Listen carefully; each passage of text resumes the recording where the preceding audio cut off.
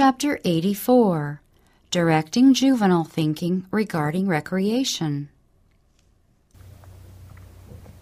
Christian parents are giving way to the world-loving propensities of their children. They open the door to amusements which from principle they once prohibited. Even among Christian parents, there has been too much sanctioning of the love of amusements. Parents have received the world's maxim, have conformed to the general opinion that it was necessary that the early life of children and youth should be frittered away in idleness, in selfish amusements, and in foolish indulgences. In this way, a taste has been created for exciting pleasure, and children and youth have trained their minds so that they delight in exciting displays, and they have a positive dislike for the sober, useful duties of life. They live lives more after the order of the brute creation. They have no thoughts of God or of eternal realities, but flit like butterflies in their season. They do not act like sensible beings whose lives are capable of measuring with the life of God, and who are accountable to Him for every hour of their time. Mothers to invent and direct amusements. Instead of sending her children from her presence, that she may not be troubled with their noise and be annoyed with the numerous attentions they would desire, she will feel that her time cannot be better employed than in soothing and diverting their restless, active minds with some amusement or light, happy employment. The mother will be amply repaid for the efforts she may make and the time she may spend to invent amusement for her children. Young children love society. They cannot, as a general thing, enjoy themselves alone. And the mother should feel that in most cases, the place for her children when they are in the house is in the room she occupies. She can then have a general oversight of them and be prepared to set little differences right when appealed to by them, and correct wrong habits or the manifestation of selfishness or passion, and can give their minds a turn in the right direction. That which children enjoy, they think mother can be pleased with, and it is perfectly natural for them to consult mother in little matters of perplexity. And the mother should not wound the heart of her sensitive child by treating the matter with indifference, or by refusing to be troubled with such small matters. That which may be small to the mother is large to them, and a word of direction or caution at the right time will often prove of great value. For lack of time and thought, many a mother refuses her children some innocent pleasure, while busy fingers and weary eyes are diligently engaged on work designed only for adornment, something that at best will serve only to encourage vanity and extravagance in their young hearts. As the children approach manhood and womanhood, these lessons bear fruit in pride and moral worthlessness. The mother grieves over her children's faults, but does not realize that the harvest she is reaping is from seed which she herself planted. Some mothers are not uniform in the treatment of their children. At times they indulge them to their injury, and again they refuse some innocent gratification that would make the childish heart very happy.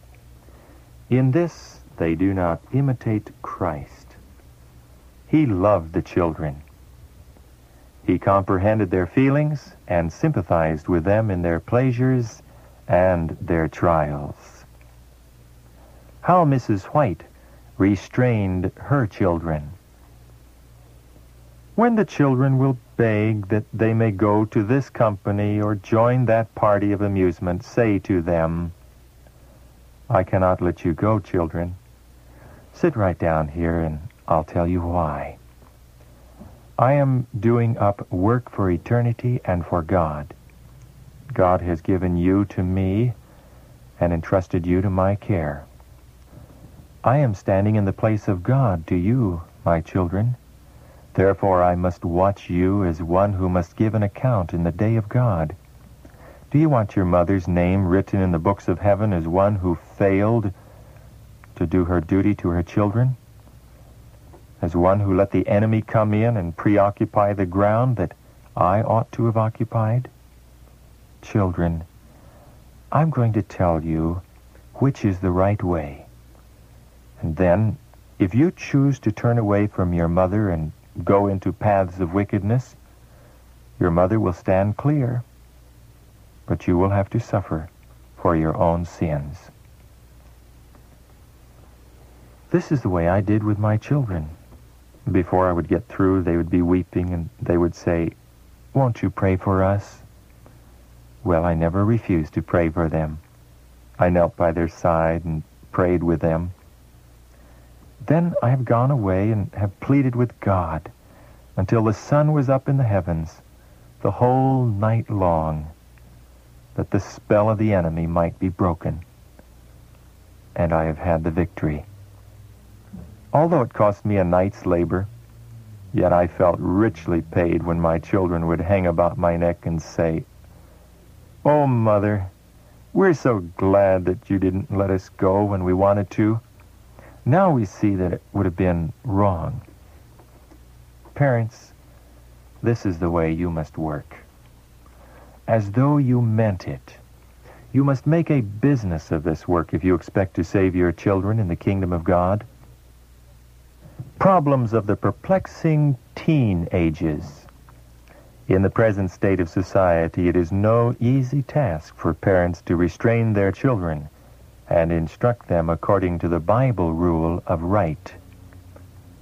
Children often become impatient under restraint and wish to have their own way and to go and come as they please. Especially from the age of 10 to 18, they are inclined to feel that there can be no harm in going to worldly gatherings of young associates. But the experienced Christian parents can see danger. They are acquainted with the peculiar temperaments of their children and know the influence of these things upon their minds, and from a desire for their salvation, they should keep them back from these exciting amusements. When the children decide for themselves to leave the pleasures of the world and to become Christ's disciples, what a burden is lifted from the hearts of careful, faithful parents. Yet even then, the labors of the parents must not cease. These youth have just commenced in earnest the warfare against sin and against the evils of the natural heart, and they need in a special sense the counsel and watch care of their parents. How many parents are lamenting the fact that they cannot keep their children at home, that they have no love for home? At an early age, they have a desire for the company of strangers, and as soon as they are old enough, they break away from that which appears to them to be bondage and unreasonable restraint, and will neither heed a mother's prayers nor a father's counsels. Investigation would generally reveal that the sin lay at the door of the parents. They have not made home what it ought to be: attractive, pleasant, radiant with the sunshine of kind words, pleasant looks, and true love. The secret of saving your children lies in making your home lovely and attractive. Indulgence in parents will not bind the children to God nor to home, but a firm, godly influence to properly train and educate the mind would save many children from ruin. It is the duty of parents to watch the going out and the coming in of their children. They should encourage them and present inducements before them which will attract them at home and lead them to see that their parents are interested for them. They should make home pleasant and cheerful.